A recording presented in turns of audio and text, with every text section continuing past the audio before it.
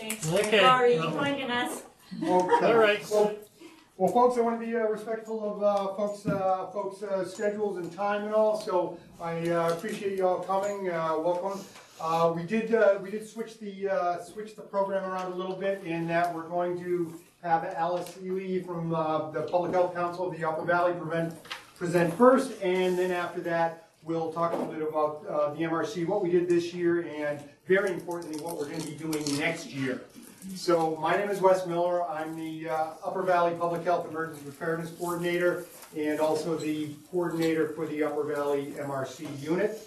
We've got a variety of folks here. We've got board members. We've got some prospective member. We've got some folks here as a result of the CUs and the nursing grant rounds. So we've got a neat mixture of folks that are here. Maybe if we could just take a moment, just go around the room and just mention your name and how you're affiliated or what you're doing here, just so we have a little bit better idea. That would be great.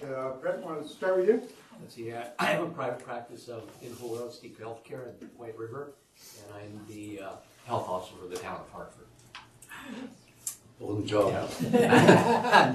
John Law of Norwich. I'm health officer for Norwich as well, and also chair of the Upper Valley Emergency Reserve Corps. I'm Wendy Walsh. I'm a public health nurse with the Vermont Department of Health, and I sit on the board of the MRC. Hi, I'm Alice Ely. I'm Executive Director for the Public Health Council of the Upper Valley, and I'm also on the board for the Medical Research Corps. I'm Wendy Hilley, and I have no affiliation with anything medical. Yay! But I work for Hypotherm, and I'm here for the community. We can volunteer to the community, so I thought I'd check it out. I'm Tony Orkel. I work at the VA hospital as a safety specialist, and I'm here as just a member of the Upper Valley Medical Reserve Corps.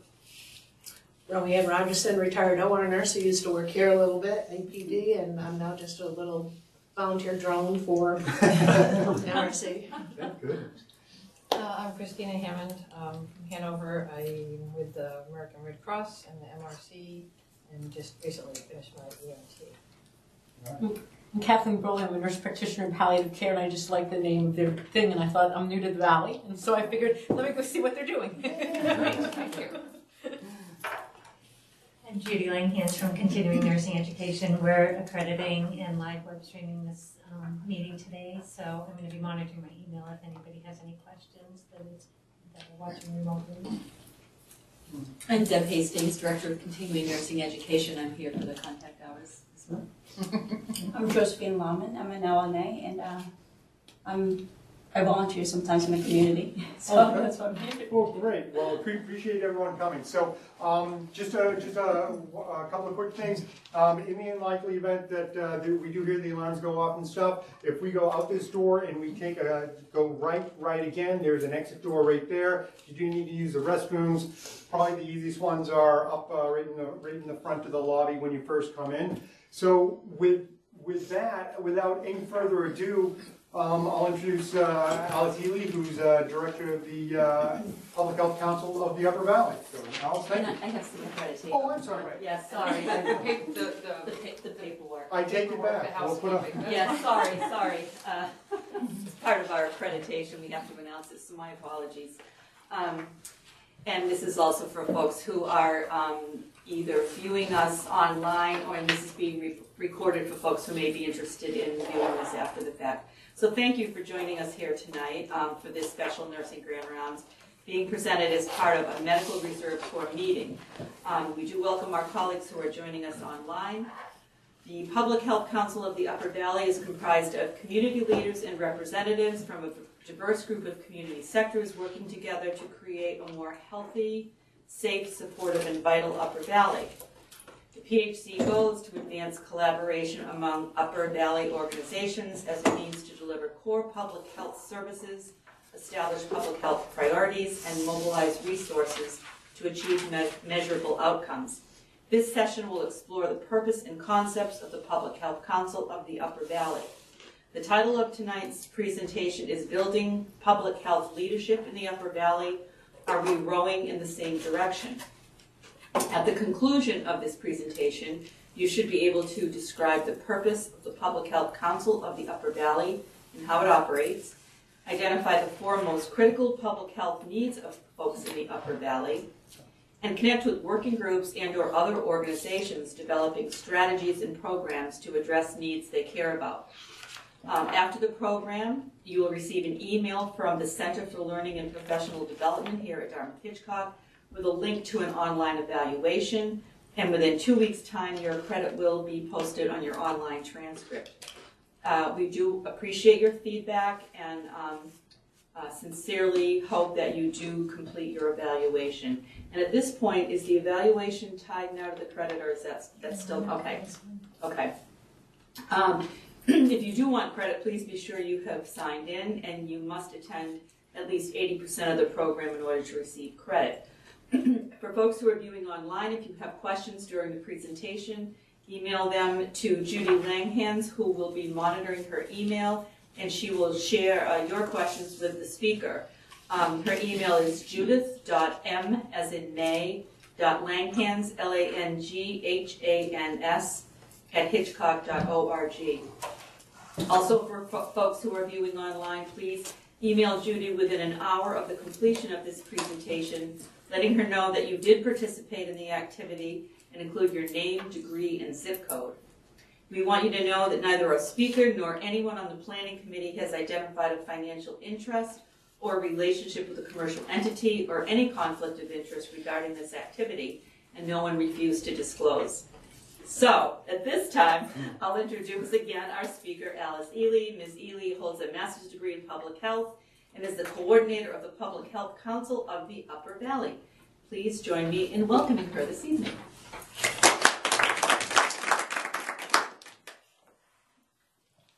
I generally don't get such a formal introduction. So thank you very much for that. So I told Wes that I would come here tonight, and I'm really happy to see some faces that I'm not familiar with. Of course, I'm happy to see the faces I am familiar with. But I look forward to the opportunity to let you know more about what the Public Health Council is, why we are the way we are, because if you've grown up or worked, lived in other parts of the country, you might find it a little odd that we really don't have a public health system in the state of New Hampshire. We have a state Division of Public Health Services, and then it just sort of goes away unless you happen to live in Manchester or Nashua. So I'll explain a little bit about why we are and how we're different from some of those more formal structures. I'm putting together 2 different presentations tonight, so sort of in the middle of my presentation, I'm going to throw in a lot of information about the Community Health Needs Assessment that has been done here in the Upper Valley in the last couple of years.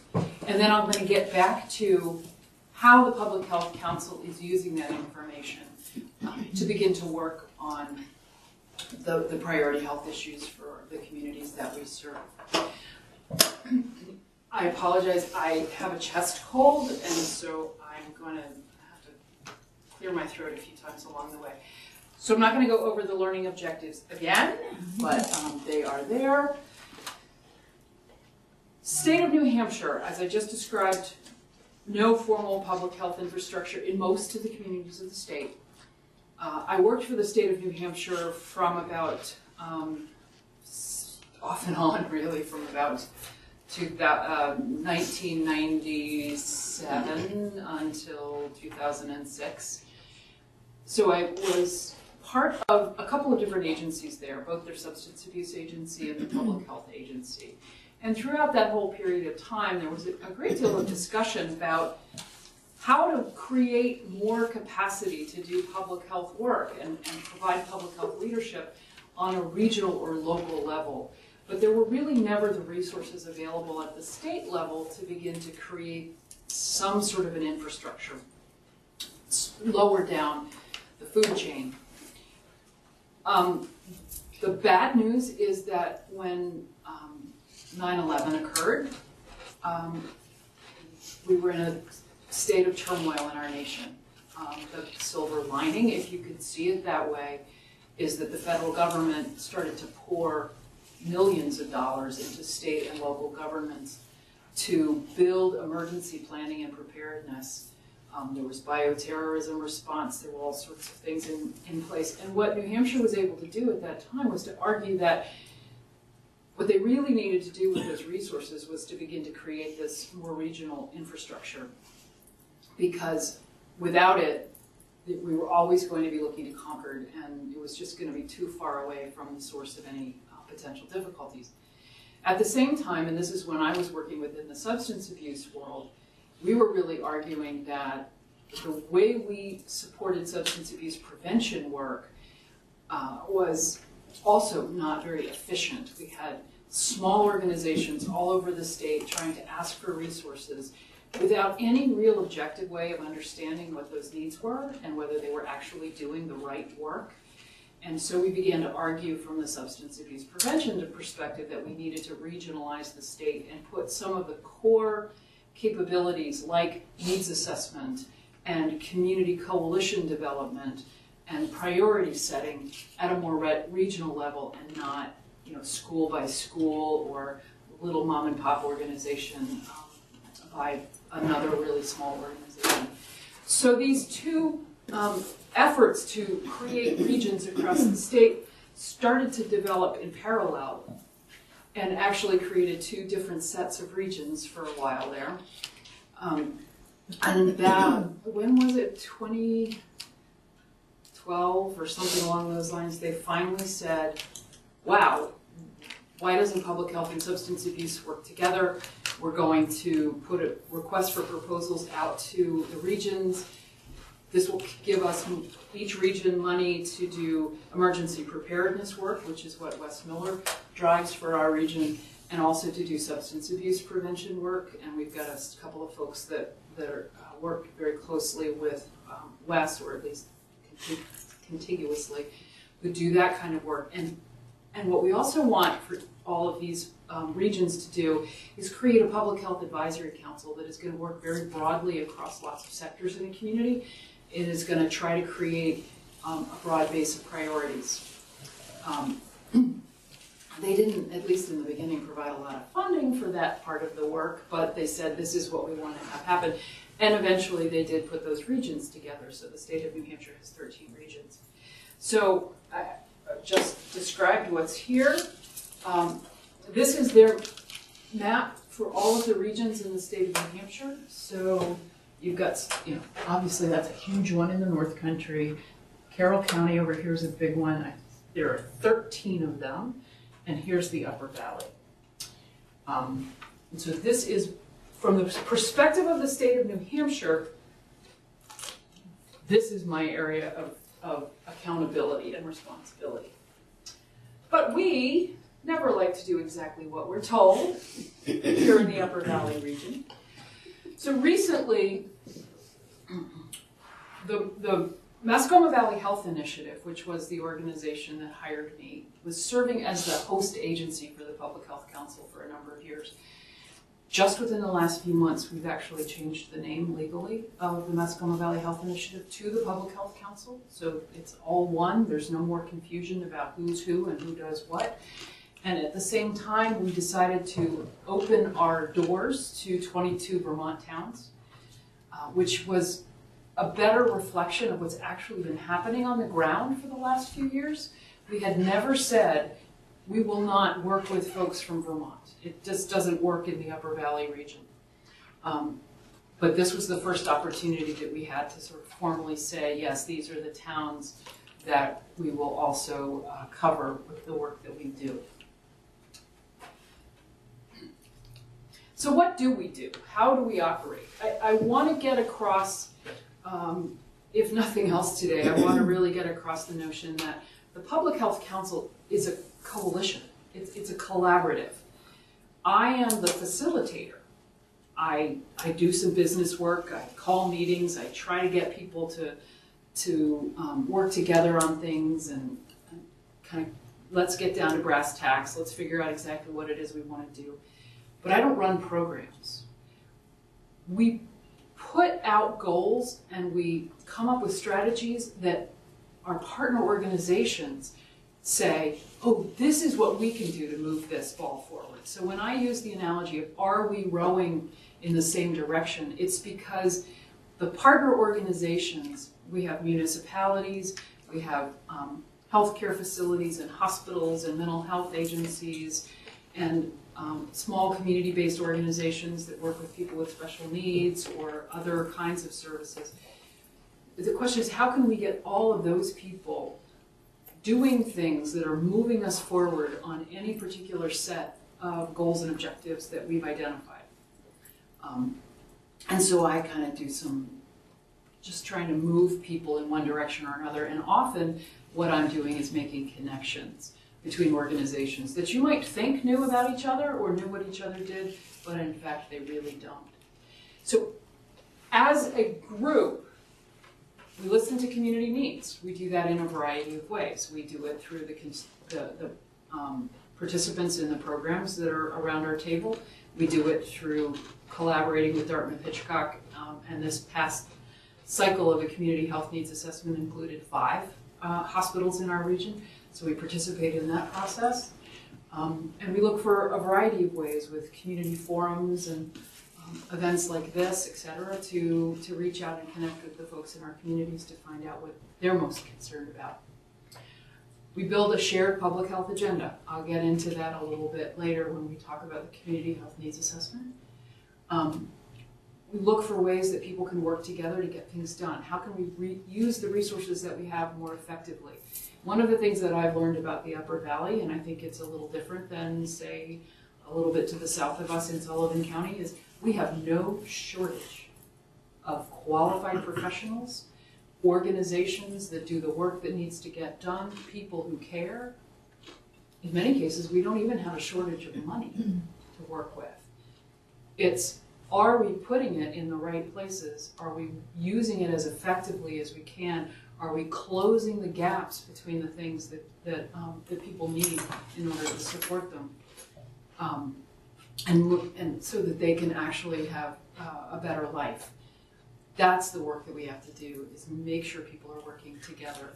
Only occasionally is it really a question of, oh my gosh, we really just have nothing at this point to address a community need. But we do particularly always look to what are the underserved communities that we have in our region. And they're here, and I'll show you a little bit more of the data in a couple of minutes about that. Our structure is a little odd. The Public Health Council, as I said, is a 501c3 organization, and we have taken on that role of bringing people together, providing that public health advisory council function. In most of the regions of the state of New Hampshire, the organization that holds that advisory council role is also the organization that hires the people who are doing the substance abuse and emergency planning work. It's the organization that holds the contract with the state of New Hampshire, and that's where we're different. Dartmouth Hitchcock actually holds the contract with the state of New Hampshire, and Dartmouth Hitchcock Community Health hires the folks that are working on the very specific program areas that they have in that contract. They do not pass any direct state dollars through to me to support the Public Health Council. I do get some of the dollars that come through for program-specific activities when nobody else really wants to do those things, but for the most part, the funding that I get comes from private sources, municipal appropriations, and I do get some money from Dartmouth Hitchcock Community Health, but it's not out of that contract.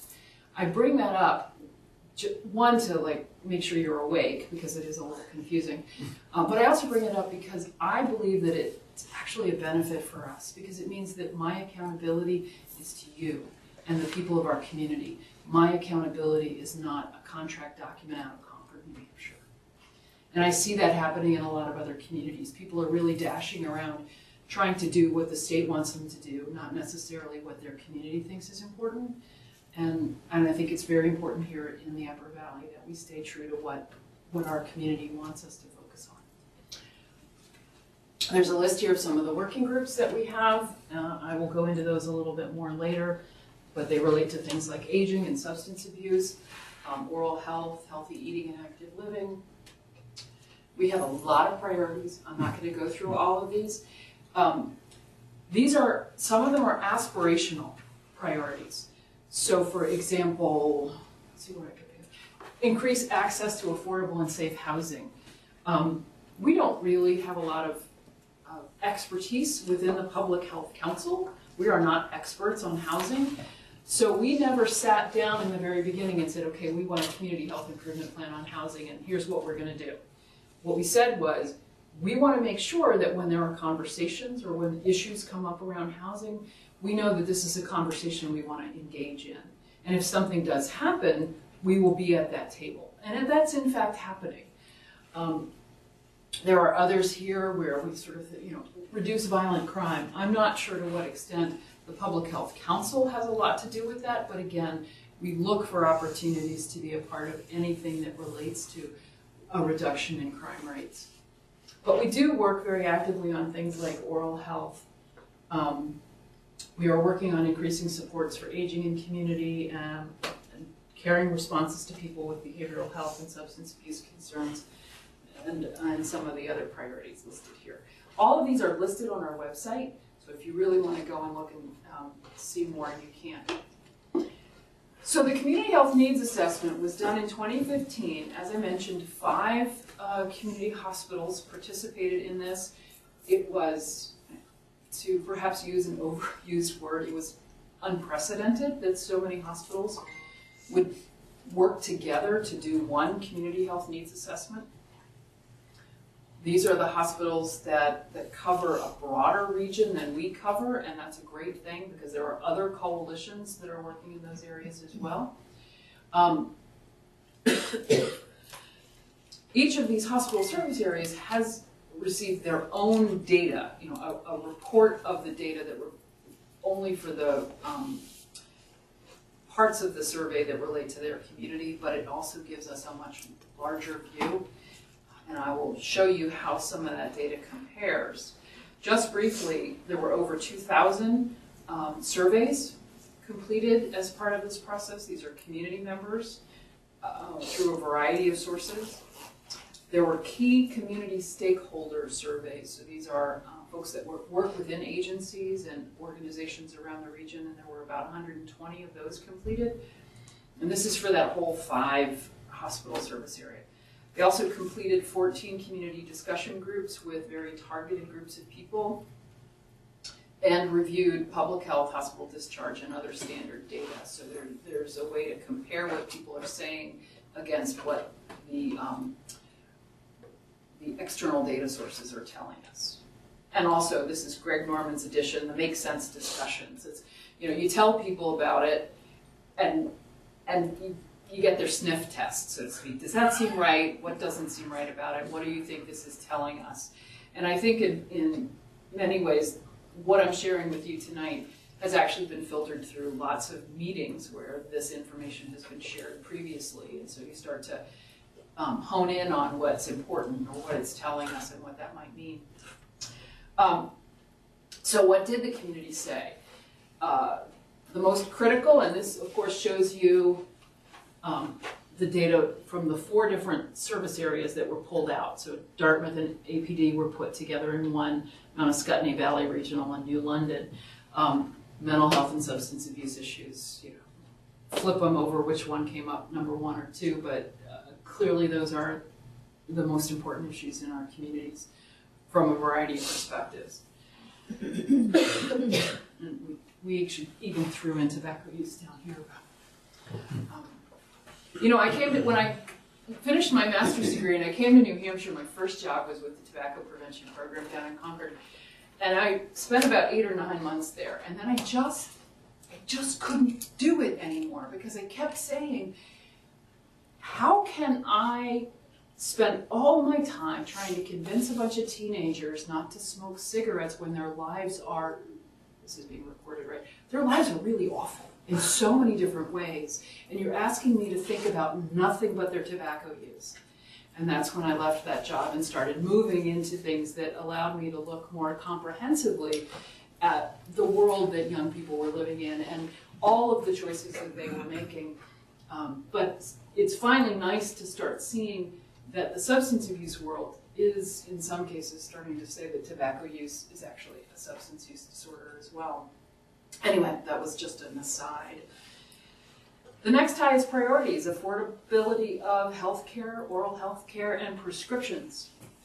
Now, I've also heard it said that this was the first time since before Medicaid Part D was created that the question of payment of prescription drugs started to show up again as a problem for folks. It hasn't been a problem for a number of years.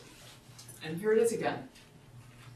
So one of the things that we've done this last year is created this guide to help people find ways to pay for prescription medications. And I have many, many copies here. You are welcome to take them, and if there aren't enough, you can contact me to get more. What I want to say about this is it provides a lot of detailed information, and it's really not the kind of thing you just hand to somebody and have them go and manage it on their own. But if you're in a position to provide some advocacy, if you're a caregiver or a care manager, this is a wonderful tool to use as you're working with an individual who needs help, because it looks at all the options, it gives you some pathways in terms of decision making, and there's a little worksheet on the back page where you can make notes about what you've agreed would be a good strategy and next steps for that person, so that when they leave, it's simple, they know what they're going to do. It was just one of the things we were able to pull together to address that need. I know it's not enough, but it's step number one. The next highest priorities had to do with physical activity and healthy food needs. And again, across all of the regions, pretty highly ranked. And then next on the list were things that we put in a bucket called the social determinants of health. So these are the underlying risk factors that people have for poor health conditions. This is something that in my training in public health we've been looking at for a very long time. I think it's a relatively new concept to many of the large health systems that are thinking, oh, you have to go downstream and figure out how to make people healthier at the beginning. But I'm very happy to see this showing up here. And it looks at lots of things around employment and family stress, and again, the housing and transportation issues that I'm sure many of you hear about routinely as you're trying to figure out why people are not taking advantage of the great healthcare services that we have here in the Upper Valley. I think we're getting close to the bottom of this list. Down the next list, the next level of priorities is access to care, and then again, some of those support systems around transportation, specifically healthcare for seniors, healthcare for primary care access, dental health access, etc. Any questions about these slides on the priority issues for folks? How often do you do this? It's done every 3 years. Yeah. And we do expect to continue doing it in the future in the same way, which would be great because you get better data when you do it the same way year after year. There's also some discussion about taking deeper dives into pieces of the data in the interim. So whether we actually move to collecting data continuously at a smaller level, or whether we do it every 3 years in a big push and then have more research in the intervening periods about things we have questions about, I'm not sure what the end result is going to be. It's at least every 3 years. So one of the things that comes up is health disparities. Now we have some regions, we have a lot of towns in our region that are well above the state average in terms of median household income. You can see here that a lot of our towns, both New Hampshire and Vermont, are above New Hampshire's median income. And again, Vermont is another $10,000 less. What we want to point out, though, is that if you look at median income and then you go over here and you look at the percentage of poverty, in some cases it lines up. You would expect the highest median household income to have about the lowest percentage of families living in poverty. However, there are a couple of exceptions in here. So for instance, you have like an Enfield with a relatively high median income of $80,000, but then again it has 14% living at 200% of the poverty level. And that same difference occurs for like Thetford and even to some degree Orford and a few other towns. So the idea is that we have some high-income communities or high-income groups in our area, and it masks the reality that the health outcome information and the social determinants of health income for those pockets of people who are not living at the same standard in our communities. And if we were to pull those out, what would we learn about their health outcomes and their social determinants of health? So that's why we have to be particularly careful about looking at health disparities. Again, childhood poverty varies dramatically by town, and you can see that particularly on the under 200% of the poverty level, we've definitely got a fair range of folks who are living in that category, 26 to 41% across our region, but it's a big variation. 26 to 41% is a big difference. And income is a significant barrier to accessing health. Now, this is Mount Ascutney data only. I find clearly the less the income, the more people report having difficulty getting health care. I still think it's not insignificant that nearly 20% at the higher levels are saying we've had some difficulty getting health care.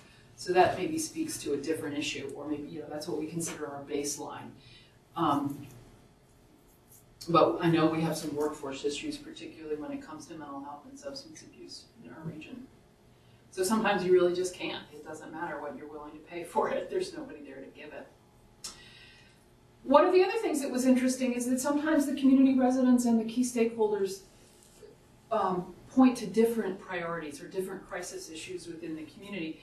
And so as you can see, cost of prescription drugs was identified by community members as a really big pressing problem, whereas the stakeholders didn't see it quite so much. Access to mental health care really flies off the charts for the stakeholders, but the community members, yeah, 38% said it was important, but it's not as significant. And the perception of why that may be is this idea that the key stakeholders in our region are really geared towards dealing with crisis situations. So that's what they identify, the things like you can't get certain kinds of care. Whereas our community members are probably looking at this more from a very practical, pocketbook kind of response, like I can't pay for my medications. Those are the choices that they're dealing with on a daily basis. I have a question. Yes, ma'am. Maybe I missed it, but who are key stakeholders? Key stakeholders generally are people who work in organizations, agencies, clinical providers, social services providers, who are actually seeing clients and patients. And so their frame of reference is often that community that they serve. Okay. Thank you. Yep. This slide shows what many of us are hoping to see, is that a lot of our residents do see a value in working on the social determinants of health. They do understand that there are some underlying factors that affect people's health, and they'd like to see these things addressed in our policies and in our program development. So affordable housing, child care, healthy food, and substance abuse, and then of course public transportation, which is always up there. I'm going to speed up a little bit, but I think that's going to be okay because I'm looking at the clock. Our friend Paul Coates, who's the recreation director in Lebanon, loves to see this because now he's justified in all the work he's doing to try to build out the Mascoma River Greenway Trail, the rail trail project through Lebanon, that folks really do want access to ways to be outdoors and get healthy and get active. And then the question is, who are we leaving behind? Who are the underserved populations? Now, this was reported by stakeholders, not community members. But there's a great deal of concern for people who are in need of mental health care and people who are in need of substance abuse, the uninsured, underinsured, and lower income populations. All of these community health needs assessments are available on the hospital websites. If you want to see this presentation to get more details later, I'm happy to provide it to anybody. So this is a summary of what Dartmouth-Hitchcock has established as the health priorities.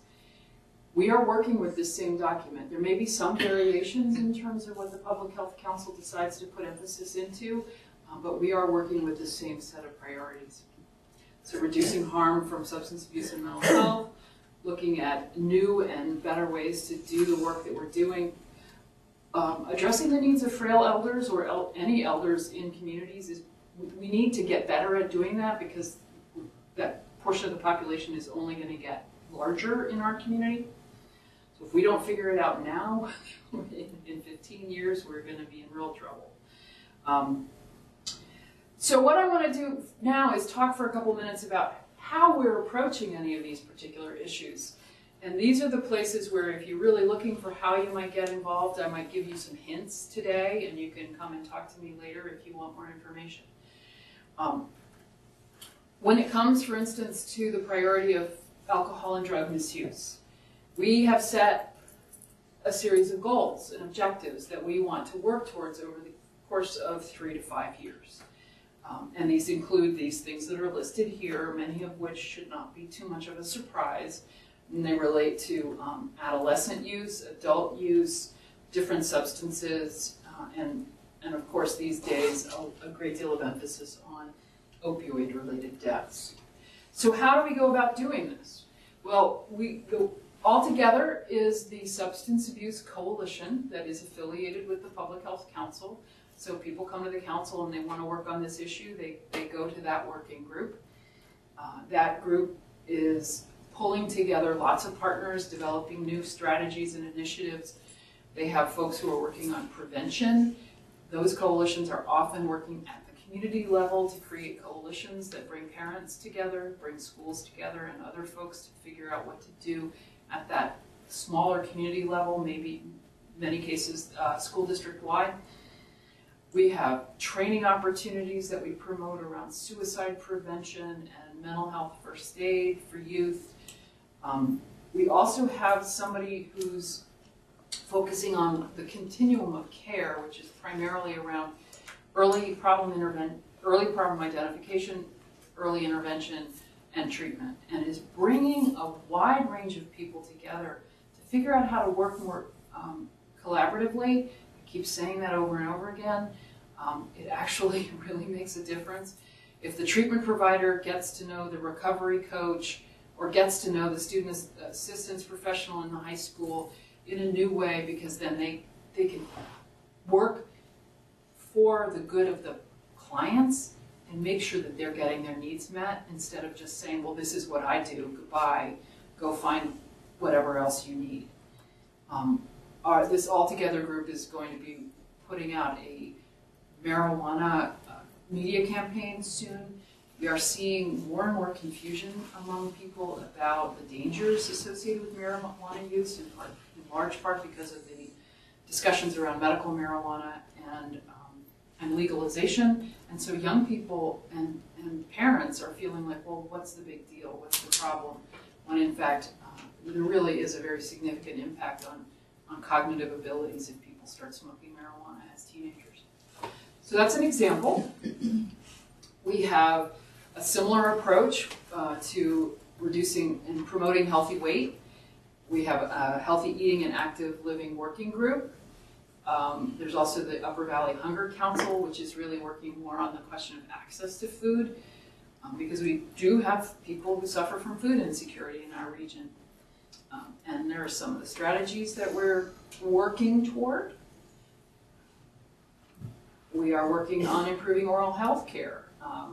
Alice Peck Day Memorial Hospital does a wonderful job with a school-based oral health program that provides some cleaning and screening and fluoride varnish for kids in many of the elementary schools.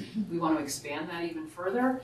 And also, when we go to look for places to refer kids who really need dental care immediately, we need to expand the list of dentists who are willing to see these kids, because it's really tough, particularly if they have to be on Medicaid in New Hampshire.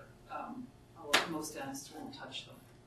We're also working on creating a community-based kind of clinic for adults. So at the senior center in Canaan, have a dental hygienist. She can do a quick brush clean and some education, and if she sees issues, she can refer somebody to a dentist for further care.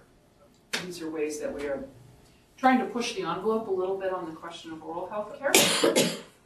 Emergency preparedness, I'll let you go into that later.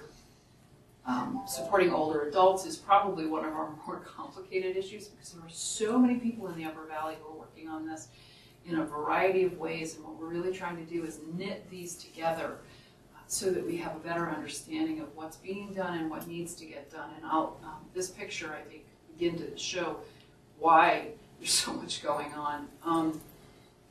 We have a aging working group that's still trying to figure out exactly what role it's going to play in all of this, but then there's the communities. Many of our communities have volunteer groups that are trying to support older adults. We have an elder care forum of various providers that gets together on a monthly basis to talk about this, but these don't necessarily talk to each other. And this is comprised of community nurses, parish nurses, as well as just the pure volunteers. And so it's still really hard to get folks in a room to say, what really do we need to do? And so that's one of the goals for the next year, is to bring all those folks together. So the Public Health Council, I talk about members or partners. Anybody can come and be a partner. It's really come to our meetings. We have meetings about 8 times a year. And there are working groups, maybe every month to 6 weeks, get together and try to, again, come down. What are the strategies? Who's going to do what? How are we going to get this stuff moving forward? People are welcome to join any of those working groups that are of interest. And I'm happy to answer any questions that you have about what we've been doing. Also, I was going to say, maybe you can just mention, I mean, this summer I thought the Public Health Council did a great job with one of the issues in terms of the Heat and Older Adult Project. And the way that you had so many people work on that, bring it together and get the information and stuff out so quickly, I thought was just a tremendous example of what having all these partners associated with one another can do. Maybe you could just tell folks a little bit about what went on there real quick. Sure. And I love talking about heat in older adults when it's like really cold outside. A couple of years ago now, we did receive funding from the state of New Hampshire to develop a climate adaptation plan for the region. And the goal there was, and it was a climate and health adaptation plan. So what did we see in terms of the potential health impacts to our region from the climate change that we were seeing? And we had to go through a process of figuring out what the priorities were for our region, what we were concerned about, what our vulnerabilities were. Obviously, issues around flooding were up there on the list. However, we decided that Wes does such a great job with all of the emergency preparedness and planning work that's already in place that we didn't need to do something very specific on that topic. We talked about the vector-borne disease. And while that's definitely an issue, many people are aware of it, and we didn't think the numbers were big enough to take that on. But the one place that people felt we hadn't really, we had vulnerability that we didn't completely understand or know what to do about was this question of older adults and heat stress. Because as we get hotter and hotter days, which are predicted, more hot days, we're just not acclimated to that kind of weather. Our homes are built to stay warm in the winter, not cool in the summer. And older people Where I grew up in Southern Virginia, older people know how to deal with the heat. That's you grow up in that world. Up here, we don't have that. So that was the issue that we took on. What we wanted to do was figure out a way to get information to older adults, particularly those who were isolated and more frail, in a way that was natural to them. So we had to create something that we could sustain, that it wasn't such a big infrastructure for a project, that it could only happen in a very short period of time and then never again. So we reached out to partners. We reached out to Grafton County Senior Citizens Council with all of the volunteers that they have, and they are really the Meals on Wheels provider for the region. We reached out to a lot of the community-based volunteer groups to see if anybody was interested. This past summer we had to do some data collection around the project, and so not everybody wanted to be involved in that level, but we've got a group of folks down in Plainfield, New Hampshire, that wanted to be a part of it. And also Upper Valley Ambulance Service, which operates up in the Fairleigh, Orford area, wanted to be a part of it. So we developed this toolkit, and the idea is that the toolkit is really not to, again, like this thing, not to just hand off to older adults, but it gives basic information for a volunteer or a caregiver to be able to provide information to an older adult, to be able to look at the situation in their home and determine whether or not there might be some vulnerability. You know, the Meals on Wheels driver walks into the house and the house is 100 degrees. You know, maybe they need a little bit of help figuring out how to stay cool. And we did come up with some materials that they could leave behind with an older adult, just to remind them of some very key messages about staying cool and what to do, and when they might be at risk for heat stress or heat stroke. We just actually had a follow-up meeting with the folks that had worked with us today to figure out what worked and what didn't work, because we will be doing that again next summer. But it was a really cool opportunity to bring people together and use the natural networks that are already out there in our communities and figure out how we can navigate those for other issues in the future. Do you think the services for the elderly or anything should be based on town or on the region? Should each town have its own plan? Or? That's a great question. It's a little bit of a tricky question. I think the degree to which we can have volunteers in towns that can support their neighbors, we ought to support that and grow it as best we can. One of the things that's come up recently, though, and in a conversation with some of the other volunteer groups, we're playing around with this idea that one of the challenges is, and I know a lot of the volunteer groups and communities would really love, for instance, to have the discharge planners and care managers here at Dartmouth-Hitchcock feel confident calling them or referring people to them when they're coming out of the hospital and going home. But they also feel as if they ask their volunteers to go through a relatively rigorous training protocol to ensure safety and understanding about confidentiality and other things, that they're going to lose their volunteers.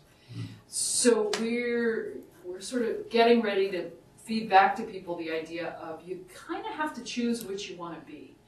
Because if you really just want to be a bunch of caring neighbors, then you can't expect the system to necessarily look to you as a viable partner, because you're putting them at risk then. If they say, well, you should contact Susan because she coordinates local volunteer drivers and they can help get you to the pharmacy, but it turns out they don't do background checks, they don't check insurance, they don't do any of that stuff, well, that's going to put the discharge planner in a tough spot. So you kind of have to choose. Do you want to be a player in the bigger system, or do you just kind of want to operate at the local level and help your friends? And as we sort through those kinds of questions, I think we'll get a better sense of what belongs at a community level, at a town level, and what really needs to be done in a slightly more formal way and maybe more regionally. But I don't want to take anything away from that local capability, that feeling on the part of a town. I think in the last few decades, we've really taken away a lot of this sense of people help each other and people look out for their neighbors, and we've gotten too professionalized. So I do want us to be trying to find that balance.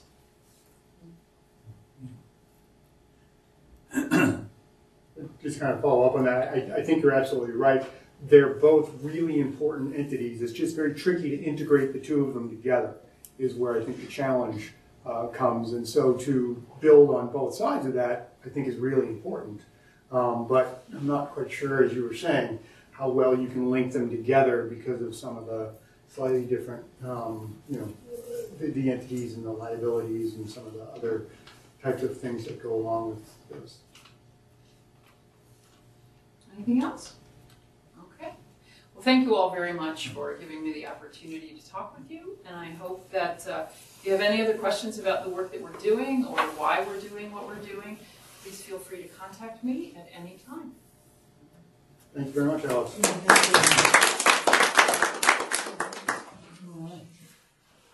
Well, so now, is there a wrap-up you need to do for Allison's side of things? No, I think we're good. We have everyone's email, so they'll get the email for the email. Yep. All right. Well, Alice, thank you very much for coming and talking a little bit. And one of the things that, for those of you who aren't as familiar with the MRC, part of what we do, although Medical Reserve Corps sounds medical, but what we do is a very broad array of events and supportive activities within the community.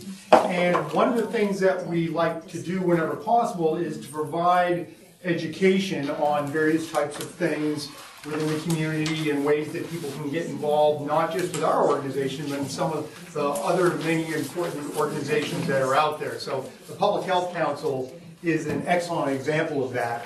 Again, just for some of you who aren't as familiar with the MRC, the Medical Reserve Corps is probably one of the country's best kept secrets. There's over 1,000 units and 200,000 volunteers across the country. There are units in America Samoa and in the U.S. Marshall Islands. They're in all states and all U.S. territories.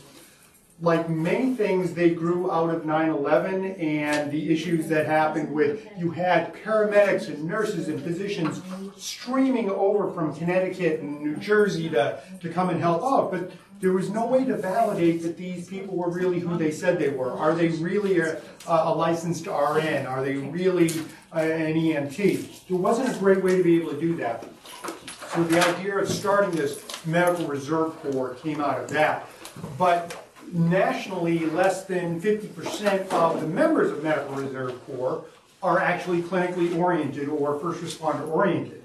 And that's because if you think about it, anytime you're trying to mount even any kind of medical mission, it takes far more non-medical people to make that happen. So if you're setting up what we call a pod, a point of distribution, so a mass prophylaxis scenario, you need people directing in the parking lot. You need people doing registration. You need people doing resupply. You need people doing educational work. So there's all sorts of things that go on. So that's why the Medical Reserve Corps is comprised of more non-medical people than medical. So the name scares some people off. But I wanted to talk, we're just going to take about 15 minutes, and if you're hungry and need a snack or get a glass of cider or something, please do that. But we did kind of change our order around a little bit here.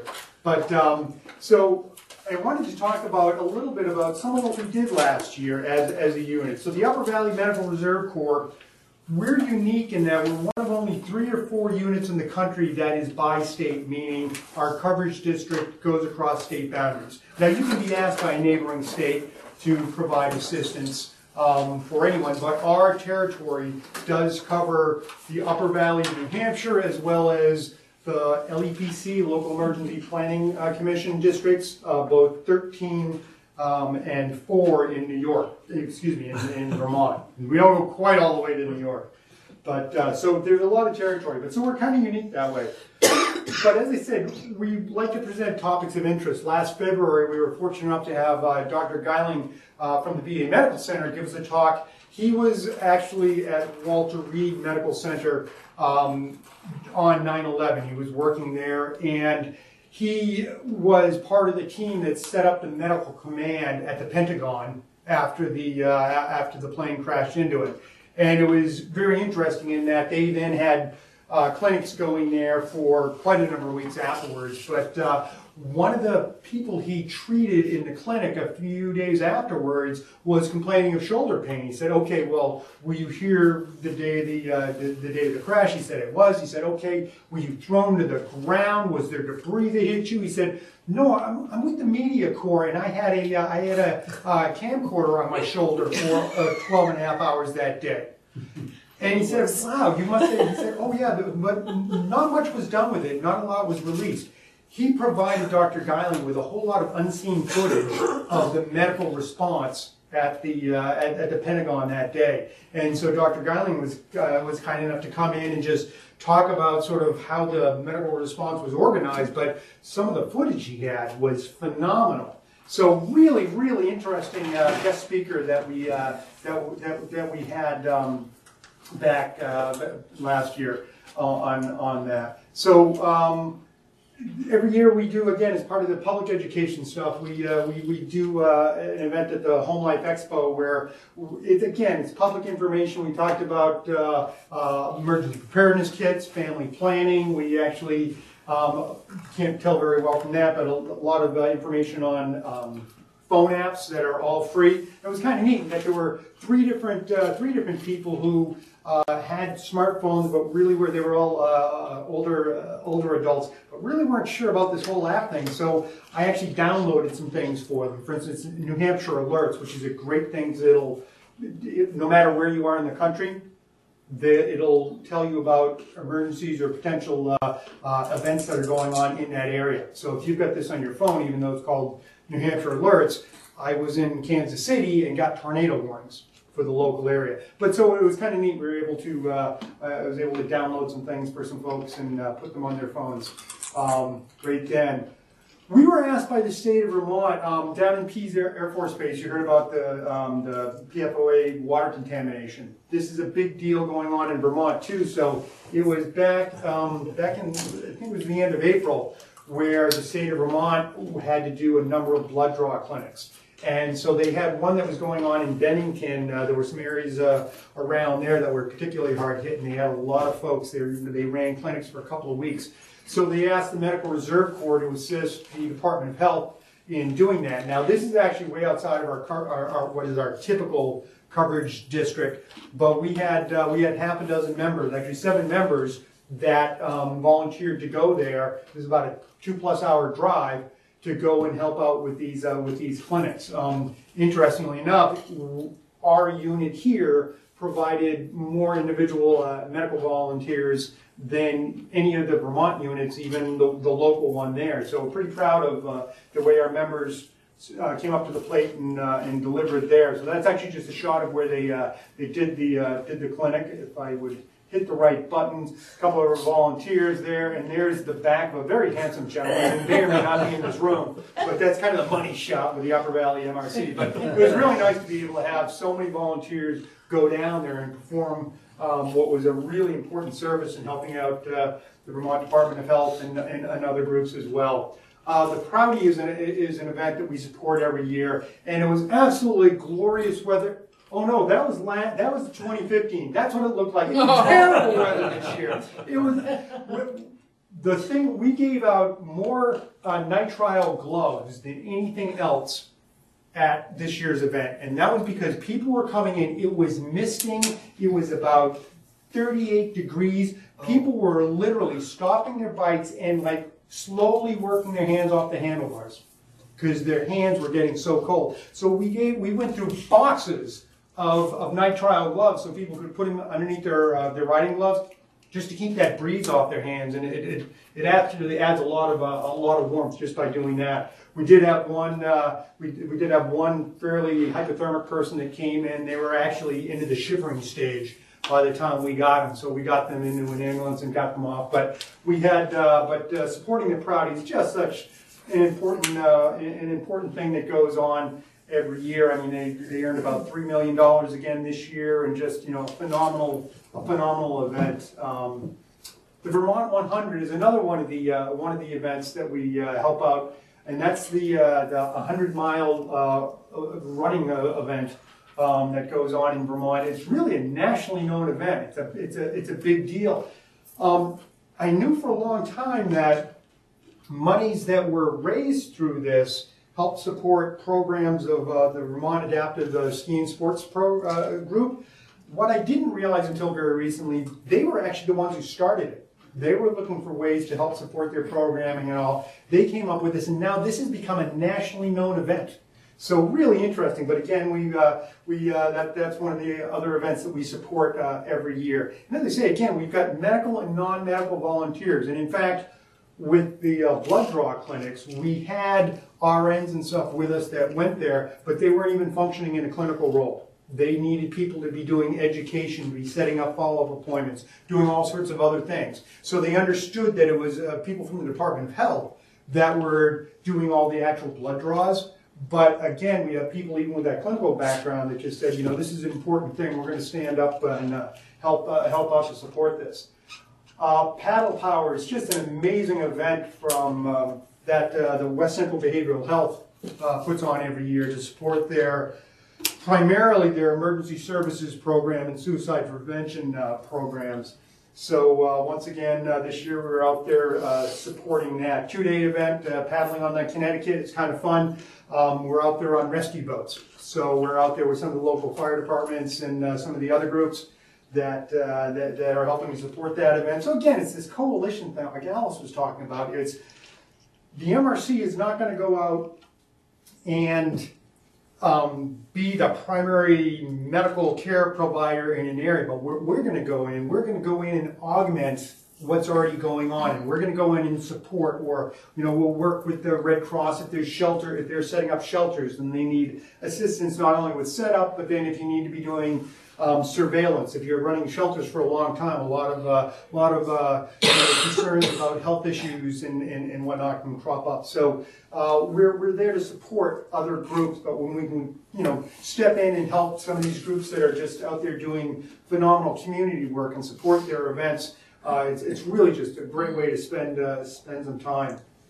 This year too, we were part of 2 different large statewide exercises. So Vigilant Guard was a statewide exercise that the state of Vermont ran, and they had, I think, plagues and locusts and gluttony and just about everything that could go wrong going wrong as part of that. But it also included setting up, again, those pods that I mentioned, points of distribution. So in the event that there's need for mass prophylaxis, the pods are set up, and that's how that is handled throughout the country. But so the Medical Reserve Corps is counted on to be a key support for these pods.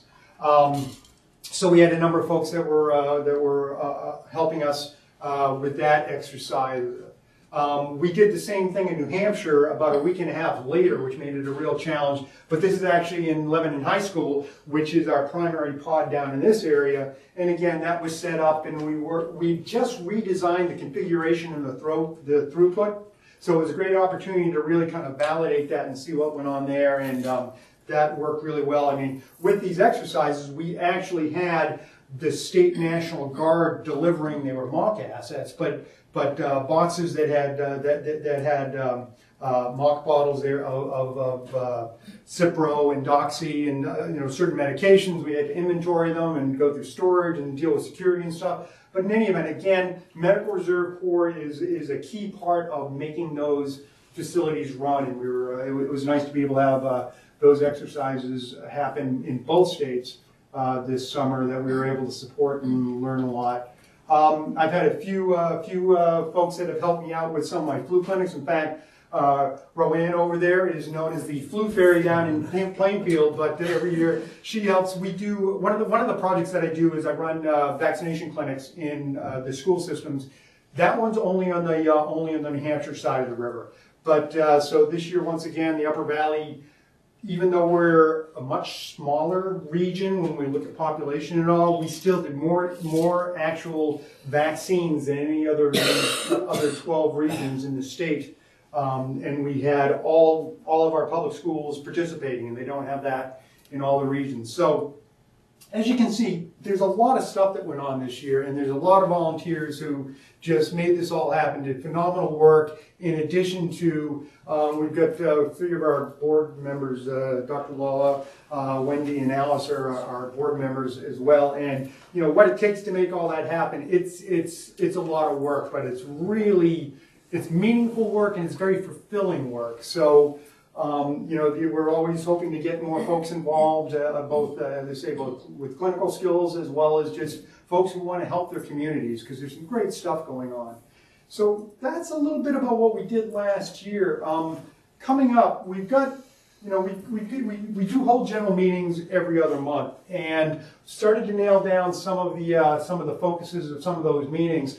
On February 8th, we will be doing a psychological first aid training. We did this about 1.5 years ago, excuse me. And we pushed these out to all sorts of other groups too. We had, I think, 48 people at that training. We had some people come down from Grand Isle Red Cross in Vermont. That was a longer drive to get down here than the course itself was presented for. So, you know, but it was a good opportunity for them. But the psychological first aid training is so important, because even if we're dealing with a shelter situation or something like that, you might have Mrs. Smith there who doesn't even like to leave her home. Now all of a sudden she's in a gymnasium with 250 other people. And to be able to, we aren't training people to be clinicians and deal with significant, but what we want people to understand is to recognize issues, maybe to learn a few skills about de-escalation if there's an anxiety component that's building, and to be able to then refer people or get them. We've got a psych first aid training coming up. We will make sure that we get that information out to everybody with some more specifics. April 12th. We've got a meeting coming up, and I was just able to confirm this. Dr. David Hirsch is actually a physician, emergency medicine physician down at Concord Hospital now. He had previously been at, I believe it was Beth Israel, might have been MGH, but I think it was Beth Israel. In any event, he was on the ground and running one of the people running the medical operations at the Boston Marathon, and they've got a very extensive medical system that they set up for that every year, just because they, you know, as a result of you know, running the darn thing, they have, you know, people have issues. But he was there when the bombing took place, and I've seen him give this presentation. It's a phenomenal presentation. And so he's kind enough, and he's going to be joining us in April to present that. So again, we'll let folks know about that. We've got, you know, again, we've got those primary groups that we support in terms of the Prouty and the Vermont 100 and Paddle Power. So we've got a number of things on the docket already. We're working to identify more and confirm some more things. But I think we did a lot of amazing things in 2016, 2017. We've got some really interesting things coming up, and so that I'm hoping that both as members and prospective members, or just folks who are interested in finding out some more, that you'll you know, contact me and we can talk about getting you involved and how to maybe work with you to identify folks that maybe want to come out and help. So. I really appreciate folks coming out. If you have any questions about the MRC or some of the things we've got coming up, or just how to get involved, I'm more than happy to answer any questions you have. We also still have some munchies back there, including some truffles, which I've like kind of knocking my eyeballs on there. But feel free to hang around and eat some more and chat with people and ask questions. But I really appreciate you all coming out. It was a fairly small, yet we'll say intimate group, so thank you for that. And any questions, please ask. So, thank you. Thank you. Thank you.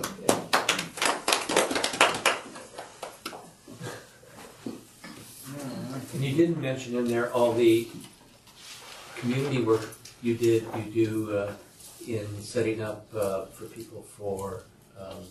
We did the special needs one. That's right. Yeah. So that's for home health kits, home, Do you want multiple? yeah, so. Preparedness. Yeah. Which, and thanks for bringing that up. Is that I enough? or I not? do try to do a lot of just public education stuff, and so actually Brett is involved with the Spark Community Center, and we were there and we gave a presentation there. I worked with some Webelos and one of the Grantham troops, the scouting Yes, I troops. want them in And my office. we've done lots of Do any good presentations there.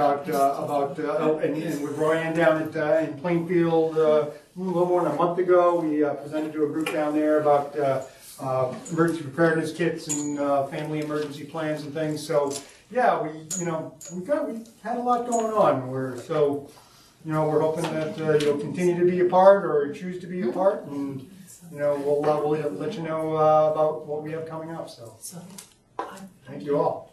so